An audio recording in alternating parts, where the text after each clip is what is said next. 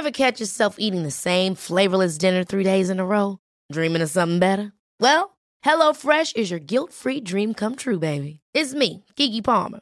Let's wake up those taste buds with hot, juicy pecan-crusted chicken or garlic butter shrimp scampi. Hello Fresh.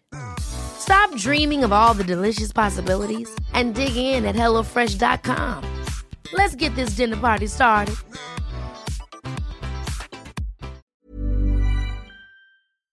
You know, I love salmon so much that once in a while I actually drive up to the Matapedia River in Quebec to go fly fishing. But that's a whole lot of mileage for very few fish. The rest of the time, of course, I purchase salmon at the supermarket, and most of what I buy is indeed farm-raised. Mowi farm-raised salmon offers restaurant-quality salmon right to your plate, and they have been in the business for over 60 years. It's available in 7 different origins: Norway, Scotland, Iceland, Ireland, Faroe Islands, Canada, and Chile. Each has its own distinctive taste and texture. They offer raw salmon fillets, but you can also purchase pre-seasoned portions or cold-smoked bites. And Mowi salmon is available ready to eat with cold-smoked ultra-thin slices as well as center-cut loin. Please visit mowisalmon.us to learn more. That's Mowi, M-O-W-I, salmon.us to learn more. Buying furniture is not easy. You want well-designed pieces that fit into a modern lifestyle, yet the look should be timeless. And you want a custom experience creating furniture designed specifically for your space. My suggestion is that you check out Cozy, a North American company that thoughtfully designs furniture for modern living. Their high-quality products are delivered quickly and are easy to assemble. Cozy also offers a great range of coffee tables, washable rugs, wall shelving, and credenzas. Their outdoor collection features high-quality modular sofas and sectionals made for outdoor living. You can visit their store in Toronto. Cozy now has expanded from an online market to their first in-person space, or go directly to their website at cozy.com. That's COZEY.com. Transform your living space today with Cozy. Visit cozy.com to start customizing your furniture today. You know, I grew up with Vermont farmers who made do with tools they had on hand: a hammer, pliers, and baling twine, of course, for most jobs. When I became a cook, however, I found that having just the right knife or maybe the perfect carbon steel skillet made all the difference. And the right tool also added pleasure to my cooking. I truly enjoyed my time prepping as well as cooking food. And that also goes for a car. The all-new Lexus GX has an exceptional capability that will have you seeing possibilities you never knew existed. Its advanced technology and luxurious interior mean that wherever you go, you'll never go without. And that includes available dynamic sky panorama glass roof, available front row massaging seats, available 33-inch all-terrain tires, and available multi-terrain select. Live up to the all-new Lexus GX, luxury beyond limits. Experience amazing at your Lexus dealer. Hi, this is Christopher Kimball. Thanks for listening to Milk Street Radio. You can go to our website, 177milkstreet.com, to get our recipes, to stream our television show, or to get our latest cookbooks. Here's this week's show.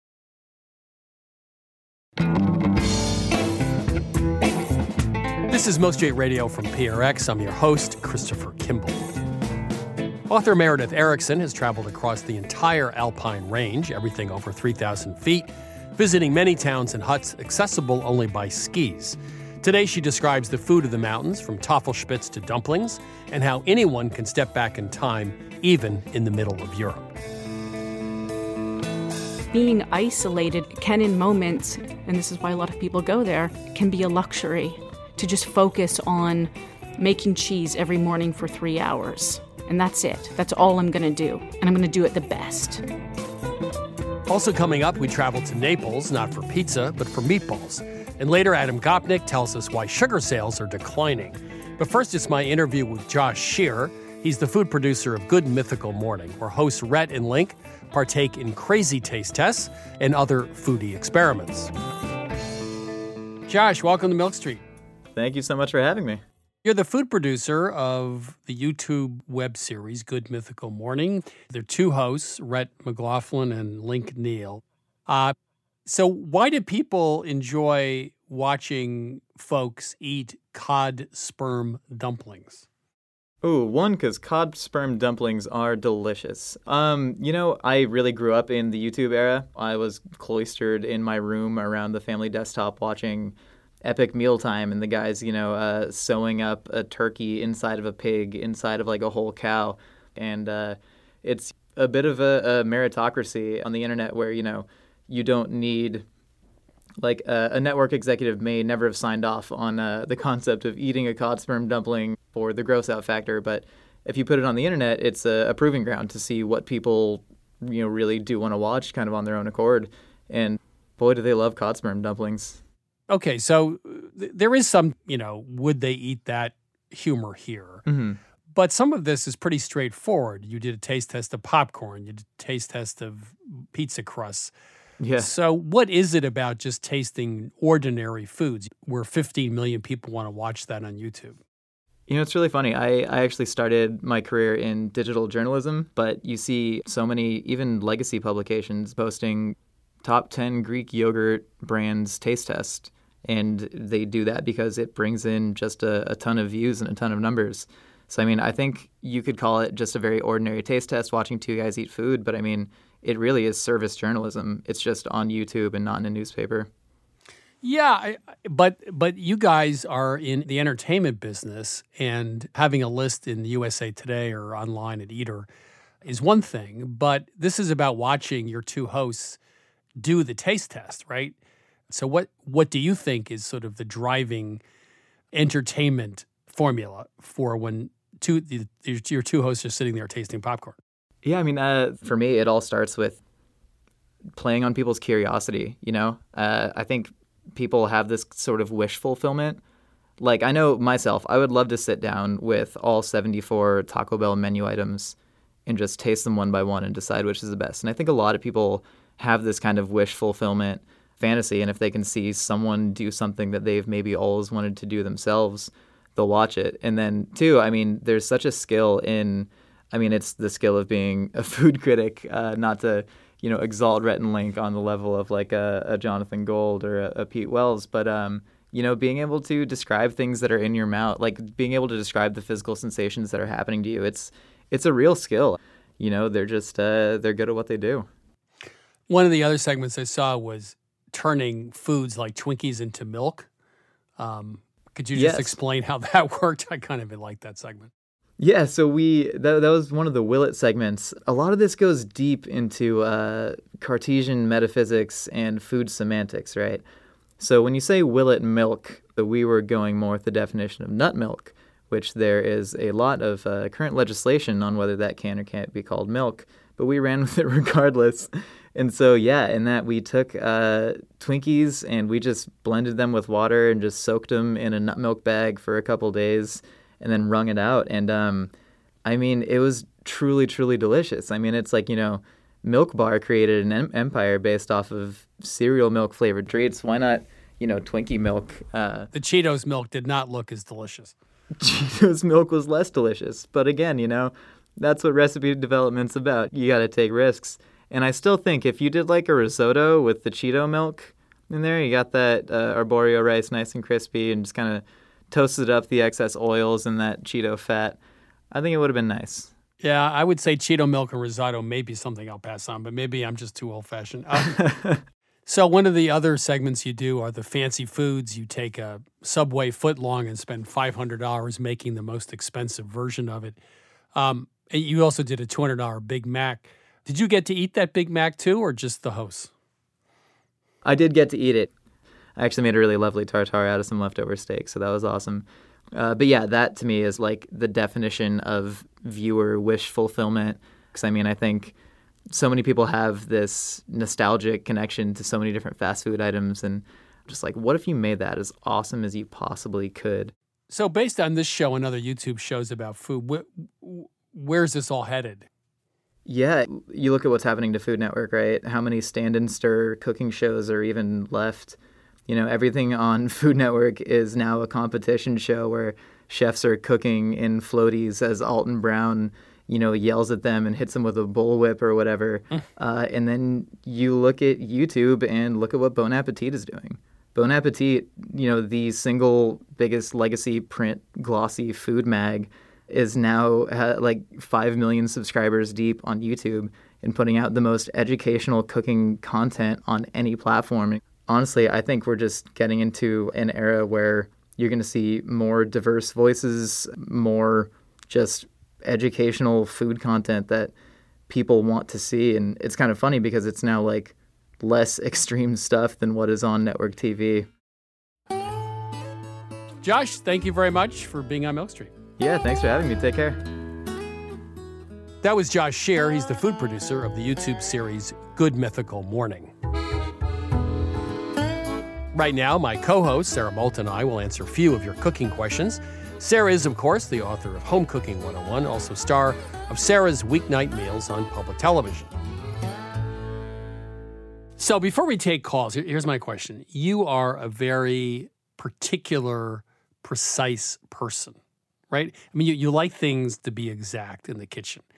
Do you ever go in the kitchen and just like throw caution to the wind and do crazy stuff? I do it all the time with leftovers. Leftovers speak to me. Give me a crazy thing. Oh, geez. Oh, that's hard. Well, I made some ratatouille the other day. Well, I'll tell you why. I'm doing a big dinner for my women's culinary group, and I want to do traditional French food. And I know it's not the season for ratatouille, but I remember this recipe my mom used to make. At any rate, I made some, and it reminded me all over again how silky and wonderful eggplant gets when it cooks down. And I had this vat of ratatouille in the fridge, and I made a soup with some other leftover kale and vegetables and all sorts of things. And it was thin, and I didn't want to bother pureeing some of it, which is what I usually do. So I just threw in a couple spoonfuls of the ratatouille, and boom, it was fantastic. That's me being wild and crazy. I asked you to tell me about something you did that was wild and crazy. You had 2 tablespoons or 2 spoonfuls of ratatouille. 2 kitchen spoons. Spoons into your soup. Okay, well. Yeah, no, ratatouille is a thickener. Folks, most people don't have it kicking around. Now we know how crazy Sarah Moulton gets in the kitchen. Okay. Time for a call, I think. Welcome to Milk Street. Who's calling? Hi, my name is Jen Hansen, and I'm calling from Maynard, Massachusetts. Oh, okay. Local call. How can we help you? My question today has to do with frozen shrimp. I noticed some time ago when I was defrosting shrimp that there was a particular smell to them that was almost kind of chemically, and I couldn't quite place it. But when I looked at the ingredients, in addition to shrimp, I saw that there was a preservative added, something like to help retain moisture or freshness. Mm-hmm. And so I've done a bit of shopping around, and it really doesn't seem to matter if I'm buying them, farm raised from another country or wild caught in the U.S. at the Fancy Pants grocery store. There almost always seems to be an added preservative. So recently I've been able to track down some preservative-free shrimp, and when I've cooked them, I feel like they're fresher and cleaner, and they don't have this thing that I think I can smell and taste. My question for you is, why doesn't this seem to come up more often? I would think stores that are organic and whole would use it as a selling point. So am I alone here? I'm just really interested to hear your thoughts you're on absolutely this. right. It's sodium tripolyphosphate. It's in almost all shrimp. Shrimp is a very dodgy seafood. A lot of places it's grown is not sustainable. If you saw where they were harvested or grown, you probably wouldn't buy them. I won't mention any countries. And so maybe 5 or 10% of the catch doesn't have this STPP in it. It's there because it helps retain water, which means when you weigh the shrimp, they're going to make more money because you're selling water along with the seafood, and also is a preservative, I guess, of types. If you get frozen blocks of shrimp sometimes in 5-pound blocks, I think sometimes they don't have that in it. But if you can buy them dry, when it doesn't have this chemical, it's called being sold dry, as you found out, it's vastly better. Wild Gulf shrimp is our choice all the time if you can find it. But STPP is not a good thing. So you're absolutely right. Try to find shrimp without it. Well, good for you for being so inquiring. There's a website you can go to, seafoodwatch.org. You type in what fish you're looking for, and it will tell you what your options are in terms of being sustainable or not sustainable. However, I do not think they list this sodium you pronounce it again. Sodium tripolyphosphate? I don't think they list that, unfortunately. It's the same thing they did to scallops, and now we know to go ask for dry or day boat scallops. The thing with scallops, besides making them heavier, is then they could stay out at sea for days. Maybe it's the same thing with shrimp. Just harvest a whole bunch, and as long as they throw them in this liquid that has these preservatives, then they don't have to come back. That's what happened with scallops, because scallops are very perishable, and they didn't want to have to come back every time. Also, the dry scallops, when you saute them, you get a better saute. Yeah, they'll sear. Because with this chemical, liquid starts to come out of the shrimp or the scallop when you cook them, so you'll get a much better sear on them, as Sarah said. Right. So I'd say two things. Do what you did, a sleuthing campaign, and look for shrimp with that additive A. And B, everybody should know about seafoodwatch.org to make sure you're not buying shrimp from a place where they treat their workers terribly and there's, are destroying the environment. Fascinating. I'll definitely check out that website. This is really great information. Okay. Thanks, Jen. I'm so excited I got to talk to you all. Thank you so much. Okay. Thanks for calling. Dry shrimp forever. Yes. There you go. Yes. All right. Okay. Take care. Sounds good. All right. All right. Thanks. Bye-bye. Bye-bye. Welcome to Milk Street. Who's calling? Hi, this is Dick from Douglas, Mass. How can we help you today? Well, every winter I make beef broth from scratch, and I get marrow bones from a local butcher. I roast them, and then I roast vegetables, put them in a big stock pot, about 14 quarts, cook it all day, and then at the end of the day, we stick it outside, and then in the morning, we skim the fat off, and there's our beef broth. But it's inconsistent from year to year. Some years it's nice and viscous and gelatinous, and other years it's thin, and I think I'm doing the same recipe each time. So how do I get that viscous beef broth every time? Where there's an awful lot of gelatin, because gelatin is what makes it nice and viscous, is like knuckles. Maybe you want to throw in some shank cross-cut. Another thought is to mix in some veal bones. Let me ask another question. Do you love this stock? Is this fabulous stock by the time you're done? Oh, it is. It's really great. Is this a sub-simmer all for 8 hours, or you actually get this up to a boil? Once everything is roasted, we put it in the big stock pot, fill it with water, bring it to a boil, and then just keep it on a steady simmer all day. Okay, Yeah. well, that sounds That's right. good, because if you boil it, that could affect the gelatinous nature of it. The last question is, how much water? Is there a ton of water over and above what's in the pot, or just 2 or 3 inches of water over the bones? It's a 14-quart stock pot, so if the bones and the vegetables maybe fill up a third of it, we just fill the whole thing There with you water go. up to the... Bingo. Okay, I think you have too much water. Chris is absolutely right. Oh. When I make stock, I keep the liquid 2 fingers above the top of the Right. bones, just 2 fingers. That water does reduce, so I add more water to keep it always at 2 fingers. So focus less on the bones themselves and on the amount of water. Right, although I don't think it'd be a Okay. bad idea to get a few veal bones in there or some, a few chicken feet if you ever had them. I mean, can I just make my usual snide comment about stock, which is if you start with meat, which I know is more expensive, and this is a very frugal concept, which is brilliant.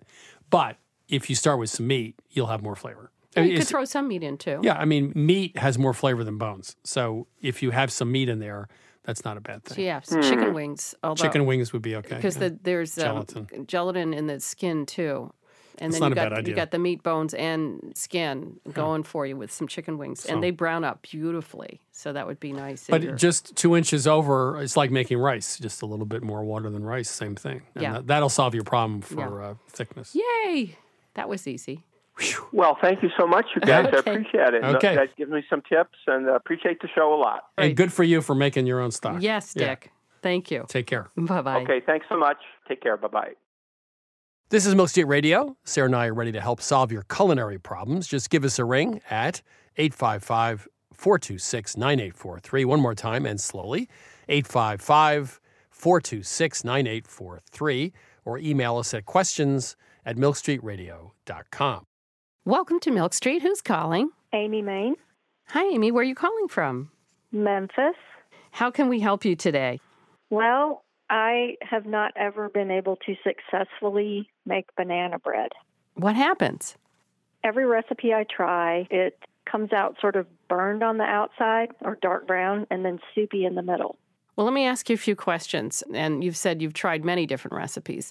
Do they tell you cups of bananas mashed? What do they tell you?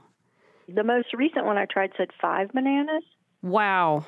They can be huge and they can be small. So that's a problem right there. I would go with a recipe that has cups of mashed banana or that goes with the weight of the bananas. What kind of pan are you cooking it in? Well, I have like a glass pan, and then I also have the nonstick, which I don't really care for the nonstick. I usually go with the glass pans, but it doesn't seem to matter which one I try. The thing about the glass is it heats up and then it holds the heat. It can overcook the outside. Regardless of the pan, you're going to need to lower the temperature and cook it longer because when it sets on the outside, as you said it has and gotten burned, then the heat doesn't get through to the inside. Okay. So if you are using glass, I would reduce the oven temperature by 25 degrees or so and cook it longer. Okay. I completely disagree. Just to be difficult. Go ahead, go ahead. Do you ever have trouble with your oven cooking anything else, like cakes or brownies, or is this the only recipe where it's overcooked on the outside, undercooked on the inside? This is the only one. I have a 5-star range, and I have a gas side and a convection side. Recently, I tried the convection side, and I thought I had it, and then I look at it, and it's just like soup in the middle. I mean, it's always the same. Are the pans you're using, the Pyrex pan, a pan you use for other quick breads? No. I said glass, but it's the Emile Henry, those pans. Oh, yeah. I would get a baking pan that is light colored, not dark colored. Aluminum. And I agree with Sarah. You'd want to turn the oven down at least 25 degrees, maybe more. You have a separate thermometer you can stick in the oven? I do. And that says, can do that. Yeah, I just checked that too. Yeah, I think we're actually, even though I defiantly said I disagree, I think Sarah and I actually pretty much agree on this. Yeah. But use a different pan. It might just be the Emile Henry pans. Okay. I'll try that. Okay. Great. Thank you. All right. All right. And Amy, let us know how it goes. Okay. Okay. Yeah. We always like a follow-up. Oh, the one last thing you could do is use Emile Henry, but just reduce the oven like 50 degrees. Really reduce it 40, 50 degrees and give that a shot. And cook it longer. And cook it longer. That might solve your problem right there. I think even 25 would work. All right. Thank you for calling. All right. Okay. Yes. All right. Thank you. Take care. Okay. Bye-bye. You're listening to Milk Street Radio. Up next, we hear from Meredith Erickson about her journey through the Alps. That's coming up after the break.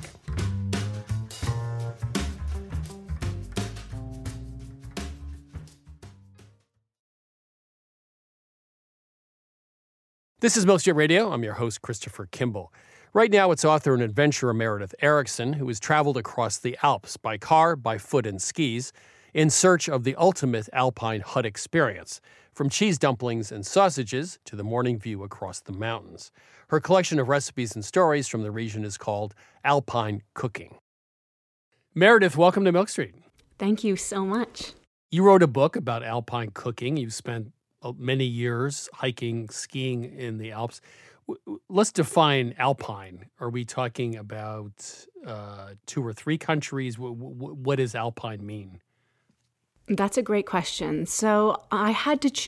I'm Christopher Kimball, and now here's a word from our friends at Allagash Brewing Company, who love food as much as we do here at Milk Street. Hi, this is Jason Perkins. I'm the brewmaster at Allagash, and I've been making Allagash White in Portland, Maine since 1999. So a white beer is a very old style of beer. Traditionally, it was brewed with spices of some type, typically coriander and orange peel. And I think one of the things that makes Allagash White distinctive and different is the rare combination of complexity and drinkability. And it's sometimes remarkable to stop and realize that I never get tired of it. You know, I'll open a can or I'll pour a glass and the first sip and I'm like, man, this beer is good. There are a lot of different ways that folks can enjoy an Allagash White, and here are some of the examples of what folks here at the brewery like to do. My favorite thing to pair with an Allagash White is simple, beautiful seared scallops over a bed of fresh greens with blood orange and shaved fennel. My favorite would probably have to be like an Italian or a hoagie, capicola, pickled vegetables, crusty bread. It's got that nice lemony, zesty character that just gets you ready for the next bite. The ultimate pairing for me is this dish called bosam, which is this like big pork shoulder with like salt and brown sugar. We also call it candy pork in my house, and a little like scallion ginger sauce. It's like lettuce, rice, pork, sip of white, lettuce, rice, pork, sip of white, and it's just perfection. My other top choice was like a hot dog. Like, just have a hot dog and have an Allagash White. You don't need to dress it up. There's something about mussels with beer, especially the white, that is just so good. I feel like it goes really well with different soft cheeses that aren't too dominant, but then also with like spicy Indian food. So I think it's just really versatile. I could imagine like something like lemon meringue pie. That would be really nice. Pairing Allagash White with carrot cake is a thing of beauty. This maybe sounds really boring, but pepperoni pizza. I feel like after a long week, having like a nice warm pepperoni pizza and a cold Allagash White is just like you made it. Like you did your week. You deserve this pizza. You deserve this beer. It's perfect in summer. It's perfect in winter. I haven't really found a flavor that I don't think works really well with Allagash White. Yeah, so not only do I drink it while I cook, I often cook with it. So if I'm creating some kind of stew, I'll add a little bit of Allagash White to it. A lot of people use Allagash White in like a fried fish batter. Anywhere where you can add like a spritz of lemon or a spritz of lime, that could be the beer. We are very food-minded here at Allagash, obviously. And I think because of that, Allagash White is kind of subtle in a way that not all beers are, and I think that makes it very food-friendly. I think it tends to unlock qualities in the food that you otherwise wouldn't necessarily notice. Like it's not too hoppy or it's not too sweet, so it sits right in the middle and sort of brings the flavors of the dish to life. If you ask anyone here at Allagash, we're pretty much all stands for this beer. We love it so much because every time you have it, you pick up something new. Every time you come back to it, you're reminded like, oh wow, yeah, that's really good. This is Jason Perkins again. Just want to say thanks to everyone at Allagash for sharing. You can try Allagash White at home, too. Head to allagash.com/locator to find Allagash White near you. For 21 plus only, please drink responsibly. Allagash Brewing Company, Portland, Maine. There's one altitude that defined what I meant by alpine, and I chose 1,000 meters and above. And that's not exactly arbitrary, because that is a lot of the places where herdsmen will take their cows, and that's where a lot of the first huts kind of will be. And that takes you about a good 30 minutes at least to get up to. And then I had to decide country boundary-wise, and I decided to leave the pre-Alps out of it. And I stuck with 4 main countries, which is Italy, Switzerland, Austria, and France. A lot of people hear Alps, they think of skiing, they think of Zermatt. I mean, they think of rich European vacationers. But what you said in the book, Alpine Cooking, is that this is not just for the rich and famous. This is something anybody can do. Yeah, I think that's a really the biggest misunderstanding about the Alps. As a matter of fact, the mountains are for everyone. It's the most democratic, difficult terrain. A lot of the people that have been living in the Alps, I'll give you, they're completely isolated. And I'll give you an example. Sauris in the Italian Alps, a lot of the villagers there told me that while the Second World War was happening, they didn't even know because it was business as usual within the village. It's not at all that glitz and glamour. That's a confusion of kind of resort towns, which have their own appeal and are incredible, but that's not at all what my book is about. So let's just talk about huts, for example, and hiking. So who built these huts? Why did they build them? And how did they come into being in the beginning? Yeah, so there's a couple of reasons. The first would be families that have been there for, let's say, 4, 5, 6 generations. The Vulzar tribe has been there since the 1100s, and they're people who would have a house in the valley, and then they would have a summer house that they would walk up to the pasture. Other people would be farmers and herdsmen who make cheese and take the cows up in the summertime, and then in the October, November months, bring them down. And in Tyrol, parts of Tyrol, there's an actual procession to bring the cattle down. It's almost like a New Year celebration to bring good fortune and good health. Yeah, my wife's mother's from Austria, and they have a small cabin in a part of the Alps, and that village still, there is a procession, and they bring the cows down. And I'm just going like, yeah. I just ended up in not a Grimm's fairy tale, but maybe a Disney fairy tale. It just sounds like something that nobody would still do, but they pasture them up in the mountains above the tree line in the summer. Yeah. So it's incredible. What does it look like? Just take us in one of these places, a typical place. What does it look like? What is it like inside? Just give us a visual picture. Okay, sure. I'm thinking of this place that some people in the food world know. It's called Guesthouse Asher, and it was on the cover of Bon Appetit for this other book that I did called Olympia Provisions. We visited there. It's in the Appenzeller in Switzerland, and it's literally a 2-floor cabin hanging off of a cliff. So you walk in, and to the left you have a small kitchen that constantly has steam rolling out of the windows because they're always making rosti, which is shredded potatoes. You'll go to the right, and there will be a little, what they call a Stube, which is a little wooden place where the family would normally sit and have breakfast and dinner, and in this case, it would be for the guests. Is this also called a Baumstube, or is that's just the Austrian version? It is. The Baumstube. That's right. Yeah. Yeah.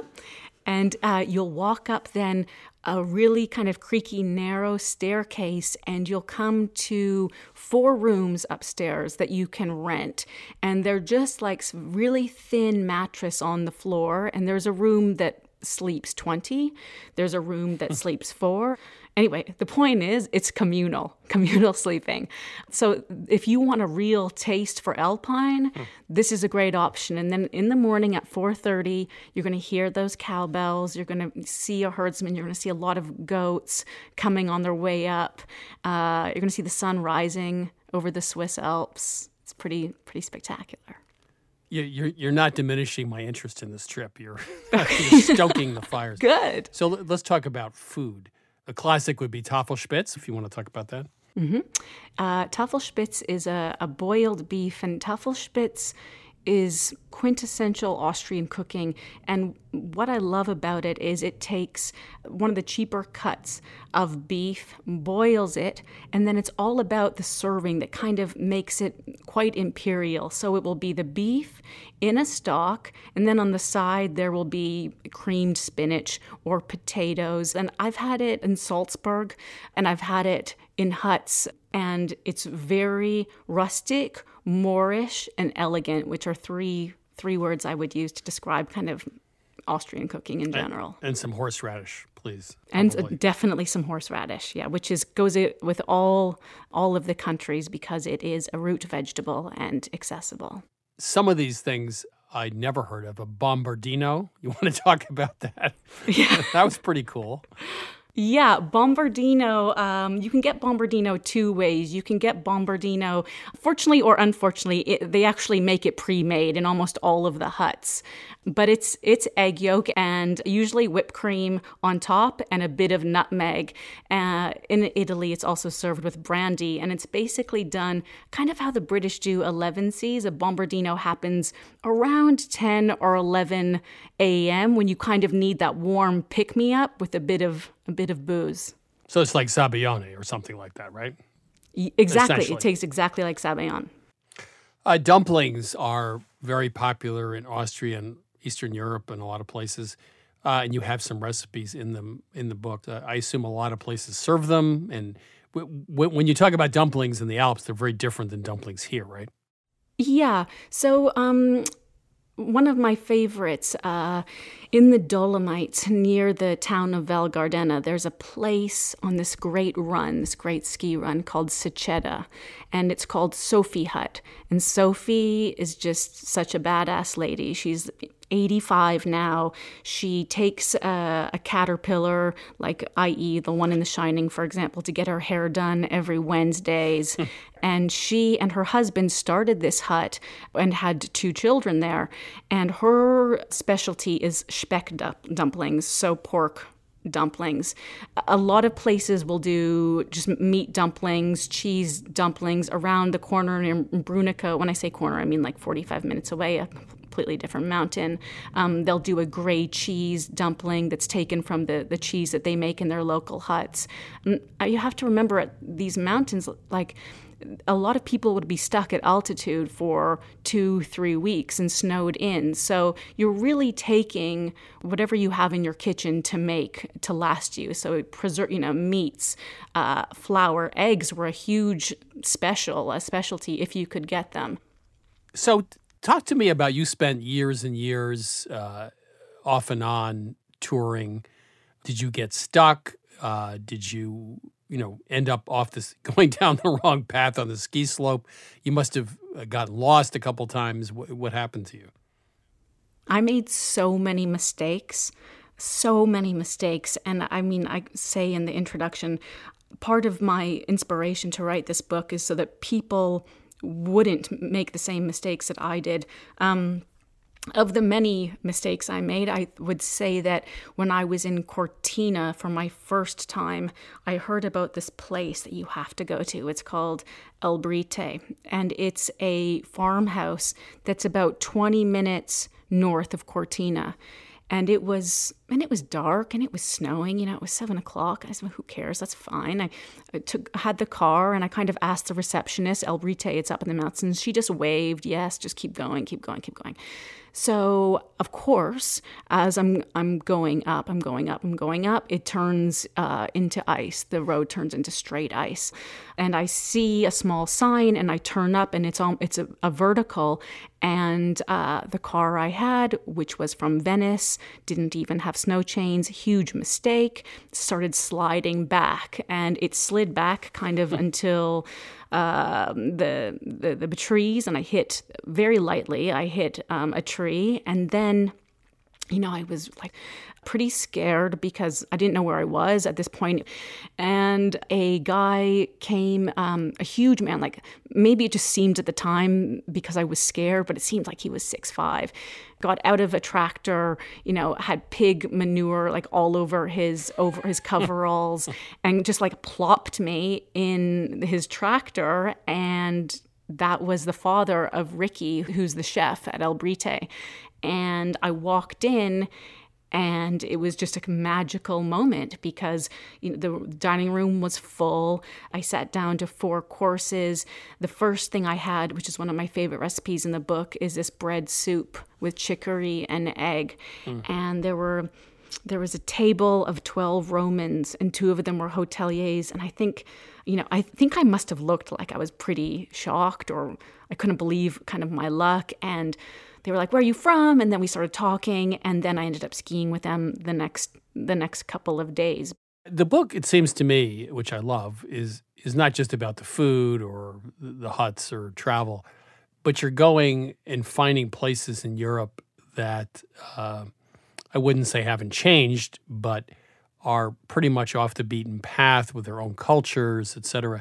Did you learn something about, how these people live that influences your own life, or something that was a little surprising to you in terms of the people you met? I think so. I come from my parents live in a pretty small town in Ontario in Canada, and I've always kind of felt that small town people are the best people. This is real salt of the earth, in the mountains, and it takes incredible flexibility with the weather. It takes incredible determination to keep going. And I think being around that was really inspiring. The kind of being isolated can in moments, and this is why a lot of people go there, can be a luxury to just focus on making cheese every morning for 3 hours. And that's it. That's all I'm going to do. And I'm going to do it the best. There's a quote from your book I really liked. Alpine cooking is a showcase for ingenuity and grit in the face of remote living. Mm-hmm. You want to just talk about that for a second? Sure. So I think, when we were talking about the families and kind of my takeaway and what I love is if you are snowed in for 2 weeks straight, it's time to get creative with the 6 or 7 ingredients you have. If you have an opportunity to only make money 3 months of the year, it's time to get creative in what it is that you're selling. And I felt that in families and entrepreneurial spirit. I felt that in a sports spirit. I felt that dealing with climate change, which is especially with Swiss engineers and Austrian engineers, how they're dealing with man-made snow and trying to keep things cool in the mountains. And if things warm up as quickly as we think they will, how they're going to deal with that. It's dealing with the elements every day and like in a really profound spirit. So you need to go back and spend more time. Yeah, I mean, for me, the Alps are life. I'll be there every winter, as many summers as I can, just continually building on this book, finding different recipes, talking to more interesting characters. Yeah, I'm sold. Meredith Erickson, thank you so much for being on Mill Street. It was a real pleasure. Thank you so much. That was Meredith Erickson, author of Alpine Cooking, Recipes and Stories from Europe's Grand Mountaintops. Meredith Erickson knows something about Europe that we sometimes forget. In a wine bar in Salzburg, Austria, I was once surrounded by locals who spoke a dialect that is totally unintelligible to a German speaker. Outside of Bologna, Italy, I met a hunter who opened the trunk of his car to show me the 2 freshly killed pheasants. And hiking above the tree line in the Austrian Alps, I discovered a vast, uncharted landscape of cows, small hidden pastures, and rocky outcrops. Trafalgar Square, the Louvre, and the Colosseum are all impressive, but next time, try an alpine hut and a plate of boiled beef. It offers a delicious taste of history.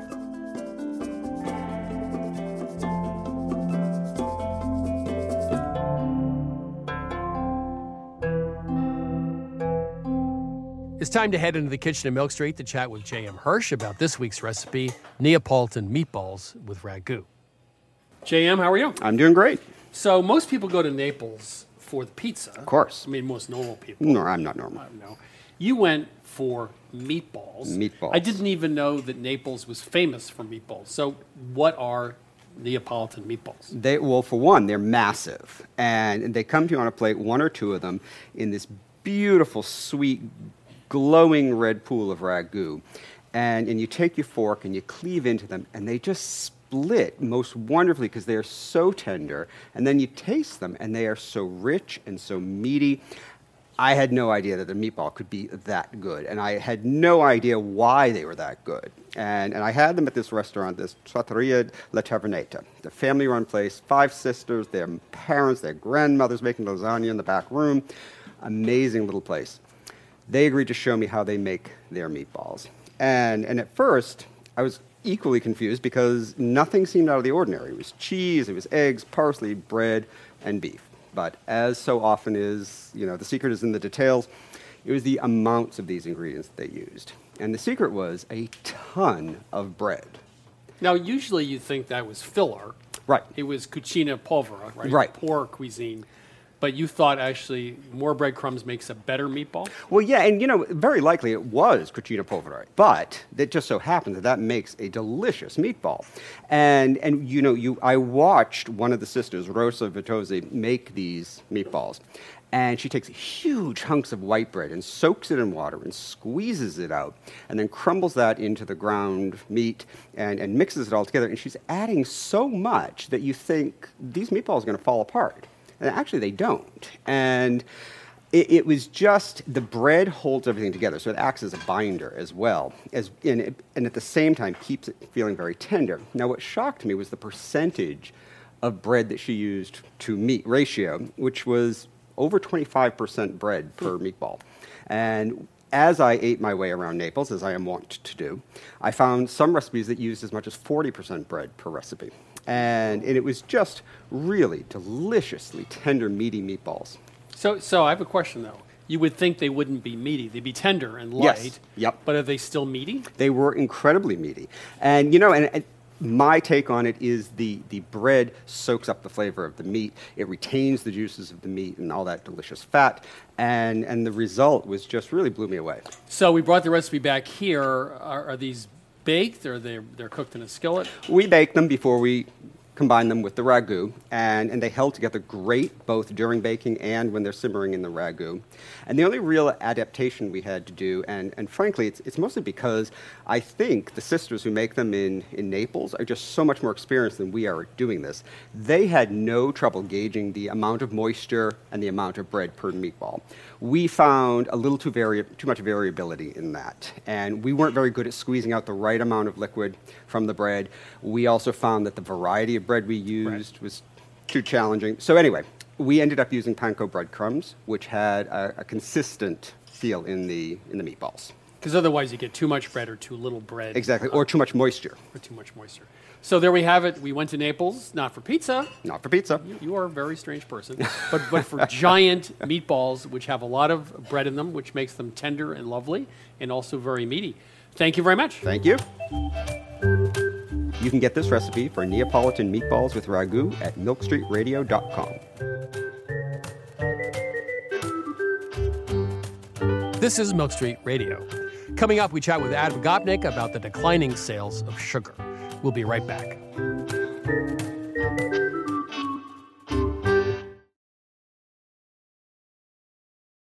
I'm Christopher Kimball, and you're listening to Milk Street Radio. Up next, time for this week's cooking tip from one of our listeners. Hi, I'm Max Lemp from Duluth, Minnesota, and my cooking tip is regarding peanut butter and almond butter. My wife and I buy almond butter and peanut butter that separates when it gets warm, and instead of using a butter knife to kind of make a mess and try and stir everything back together, I take one beater on my mixer, my hand mixer, and stick it in and mix everything together with just one beater so it fits in the jar, and then we store it in the fridge afterwards so it doesn't separate. If you'd like to share your own culinary hack or secret ingredient, wonderful pistachios have become my go-to snack. Now, I could list all the health benefits. They're a good source of protein, fiber, and unsaturated fats, but for me, flavor comes first, and that's why it's pistachios, not peanuts, in our household. Wonderful pistachios come in a variety of flavors and sizes, including sea salt and vinegar, chili roasted, and smoke barbecue. Check out wonderfulpistachios.com to learn more. That's wonderfulpistachios.com. I grew up with Vermont farmers who made do with tools they had on hand. A hammer, pliers, and baling twine, of course, for most jobs. When I became a cook, however, I found that having just the right knife, or maybe the perfect carbon steel skillet, made all the difference. And the right tool also added pleasure to my cooking. I truly enjoyed my time prepping as well as cooking food. And that also goes for a car. The all-new Lexus GX has an exceptional capability that will have you seeing possibilities you never knew existed. Its advanced technology and luxurious interior mean that wherever you go, you'll never go without. And that includes available dynamic sky panorama glass roof, available front row massaging seats, available 33-inch all-terrain tires, and available multi-terrain select. Live up to the all-new Lexus GX, luxury beyond limits. Experience amazing at your Lexus dealer. I love salmon so much that once in a while I actually drive up to the Matapedia River in Quebec to go fly fishing. But that's a whole lot of mileage for very few fish. The rest of the time, of course, I purchase salmon at the supermarket, and most of what I buy is indeed farm-raised. Mowi farm-raised salmon offers restaurant-quality salmon right to your plate, and they have been in the business for over 60 years. It's available in 7 different origins: Norway, Scotland, Iceland, Ireland, Faroe Islands, Canada, and Chile. Each has its own distinctive taste and texture. They offer raw salmon fillets, but you can also purchase pre-seasoned portions or cold-smoked bites. And Mowi salmon is available ready to eat with cold-smoked ultra-thin slices as well as center-cut loin. Please visit mowisalmon.us to learn more. That's Mowi, M-O-W-I, salmon.us to learn more.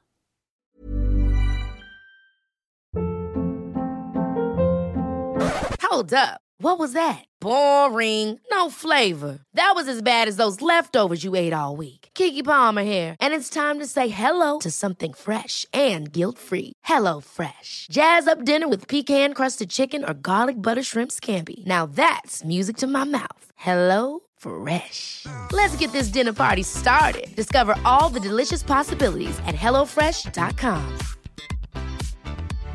Hi, I'm Daniel, founder of Pretty Litter. Cats and cat owners deserve better than any old-fashioned litter. That's why I teamed up with scientists and veterinarians to create Pretty Litter. Its innovative crystal formula has superior odor control and weighs up to 80% less than clay litter.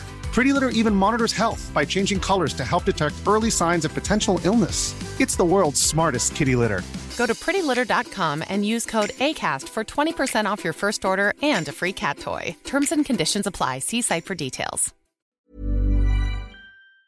On Milk Street Radio, please go to 177milkstreet.com/radio tips. Next up, let's hear from regular contributor Adam Gopnik. Adam, how are you this week? I am fine, Chris. How are you?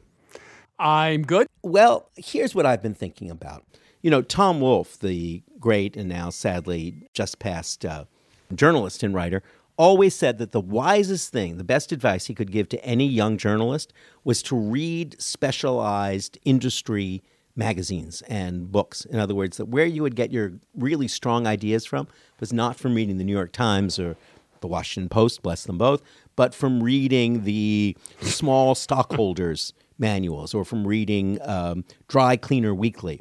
That's where you would really see where the real warp and woof of the society was at play. And I've always thought that was fabulous news. And because I'm, as you know, very interested in food, I try to read all the kind of food business weeklies. And one of the most interesting things I've discovered reading the Inside Trade magazines is that we are living in a sudden moment of an enormous decline in sugar consumption. Were you aware of that? No, I wasn't. I thought there was a lot of talk about it, but as usual, it didn't actually impact consumer habits. That's exactly what I thought, too. I thought that when it was a tiny slice of people who put fake sweeteners in their coffee or who were turned on by stevia or something like that. But no, it turns out to be a very real phenomenon. Sugar sales have gone down by something like 15% globally. Sugar prices are at an all-time low. And that's a real surprise because sugar, as you know, is traditionally, and not just in the United States, a heavily supported crop. In other words, sugar in the United States gets massive government support, but so it does in Thailand and India. But in any case, sugar is declining. Sugar sales are declining and sugar prices are declining despite the framework of government support that they get. And the reason for it seems to be twofold. One, that sugar is bad for your health. Sugar makes you put on weight, that people are turning away from sugar. And that's part of it. But the other reason, and this is a reason that you will see on every list of food trends in 2020, is that sugar substitutes, I don't mean fake sugar, I mean other kinds of sweetness, are creeping more and more into our diet. We now have 16 kinds of honey on every supermarket shelf. Coconut sugar is a commonplace now on our tables. And that's fascinating if you think about it, Chris, because one of the greatest, and I would probably argue the single greatest revolution on our tables in the past 400 or 500 years was the arrival of cane sugar and the creation, in the wake of the arrival of cane sugar, of a real dessert cuisine in Western and particularly in French-influenced and affected cooking. You know, before the real arrival of sugar and cane sugar in the 15th and 16th centuries, there wasn't really the thing we think of as dessert. most cooking, even in France, especially in France, was a mix of sweet and salty tastes on the same plate, as it remains to this day in places like North Africa. Fruit and meat blended and mixed on the plate because those were the natural sources of sweetness that you could find. And then came the arrival of cane sugar, and for the first time you began to get what we think of as modern desserts, which even to this day, always invariably, and at least to my partial surprise each time, involves starting with a cup or two of white sugar. Have you never had that moment of surprise when you're making something, a simple thing, a crisp or a simple cake, to be reminded that you're expected to put a half a cup or a whole cup of sugar in with the fruit or mixed with the flour? Yeah, and I always cut it in half or 2/3 if it's Yes. an older recipe, because a cup of sugar in your apple pie is going to destroy the pie. Totally. But that was the base. That was the simple idea on which so much Western cooking was based. The whole idea of dessert, not just the taste of dessert, but the idea of having a dessert course. And one of the things that I've noticed in the rise of global cuisine is that most of the cuisines that it turns on, whether they're Middle Eastern or Israeli or they're Vietnamese, Thai, don't really have a separate dessert cuisine, or at least their dessert cuisine is quite rudimentary. It's rooted in one or two sugar sticks or in that universal potion or rice pudding. But the complicated, elaborate repertory of desserts that we associate with French and Italian cooking, particularly, and American, are largely absent. So if this trend continues, if the decline in sugar consumption and sugar usage continues, it will mark the great reversal, the great turning back of the tide, which has been sweetening our lives since the 16th century. Yeah, it's interesting. First of all, Northern Europe and America, which had its cuisine mostly from Northern Europe at the outset, was based on sugar, because sugar by the 1880s became very cheap, right? Mm-hmm. Before 1870, 1880, we didn't have elaborate use of sugar, and all of a sudden you'd have confectionery stores and sculptures made of sugar.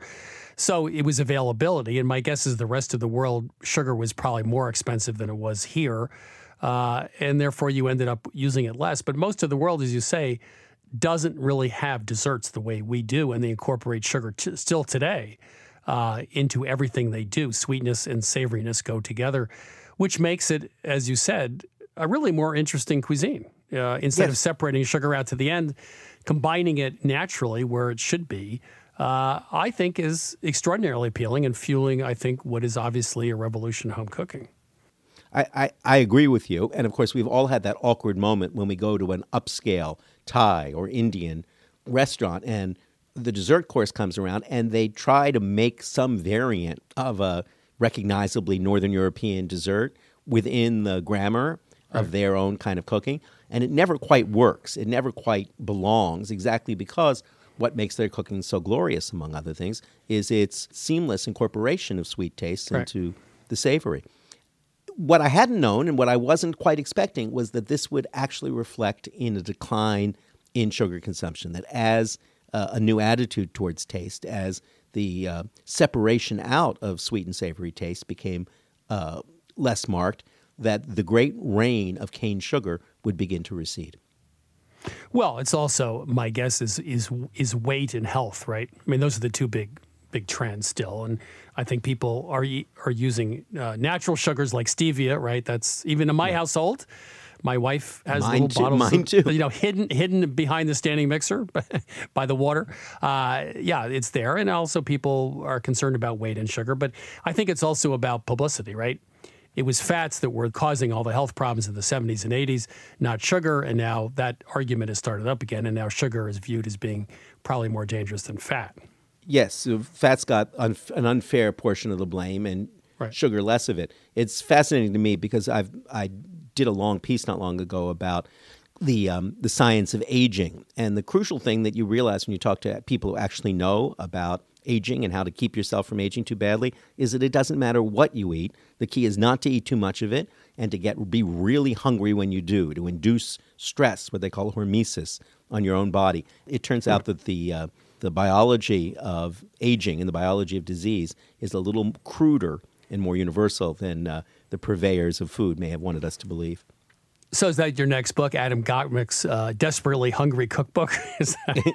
Totally. Diet book. I'm now on, well, perhaps sometime in the future we'll talk about the ins and outs of intermittent fasting. But I now go without anything except a cup of coffee between the hours of 9 at night and 1 o'clock the next day, except a cup of coffee with a spoonful of sugar in it.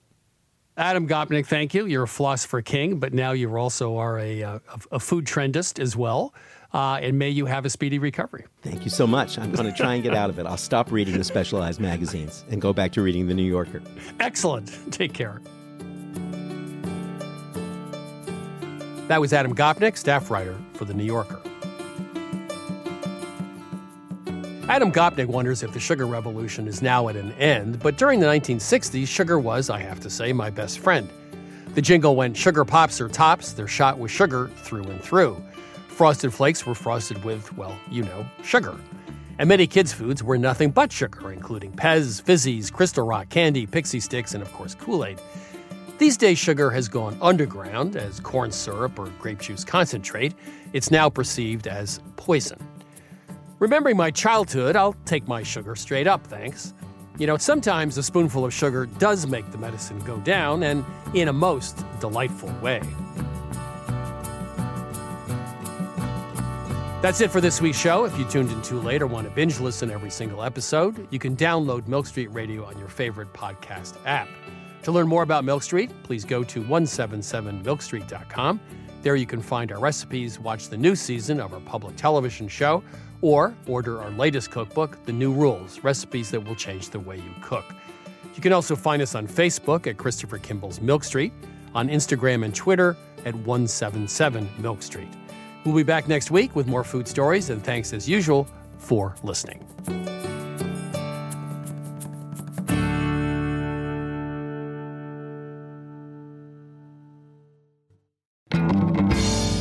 Christopher Kimball's Milk Street Radio is produced by Milk Street in association with WGBH. Executive producer, Melissa Baldino. Senior audio editor, Melissa Allison. Producer, Annie Sinzaba. Associate producer, Jackie Nowak. Production assistant, Stephanie Cohn. And production help from Debbie Paddock. Senior audio engineer, David Goodman. Additional editing from Vicki Merrick, Sydney Lewis, and Samantha Brown. And audio mixing from Jay Allison at Atlantic Public Media in Woods Hole, Massachusetts. Theme music by Chubop Crew. Additional music by George Brennell Egloff. Christopher Kimball's Milk Street Radio is distributed by PRX.